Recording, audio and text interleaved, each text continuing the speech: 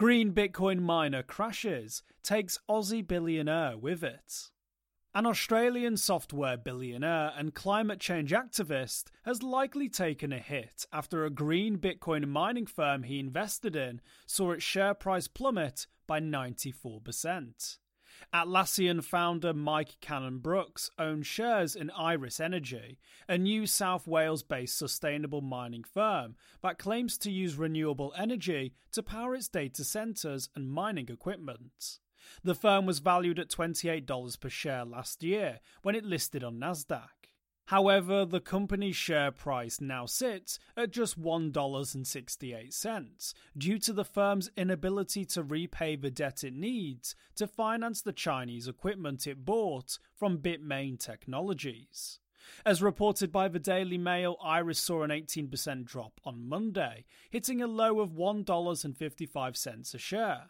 This collapse came after American creditors, specifically New York Digital Investment Group, demanded more than $107.8 million in loan repayments.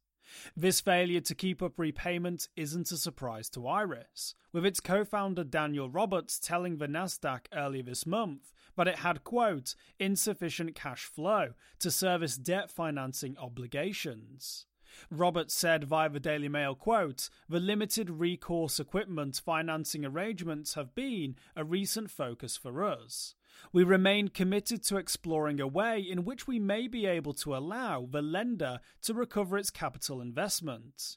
However, we are also mindful of the current market and that these arrangements were deliberately structured to minimize any potential impact on the broader group during a protracted market downturn, end quote. Cannon-Brookes, estimated to be worth somewhere in the region of $8.5 billion, is famed for his environmentally friendly stance. The entrepreneur has previously been heavily involved with Sun Cable, an ambitious project that aims to supply solar power from Australia to Singapore, and has worked extensively with the Australian government on steering the country's green agenda. Many major miners are now underwater. Iris isn't the only Bitcoin mining company finding the going particularly tough at the moment. An investigation by Protos in October showed that big US-based Bitcoin miners are facing mounting financial pressure that's forcing them to offload their currency faster than they can mine it.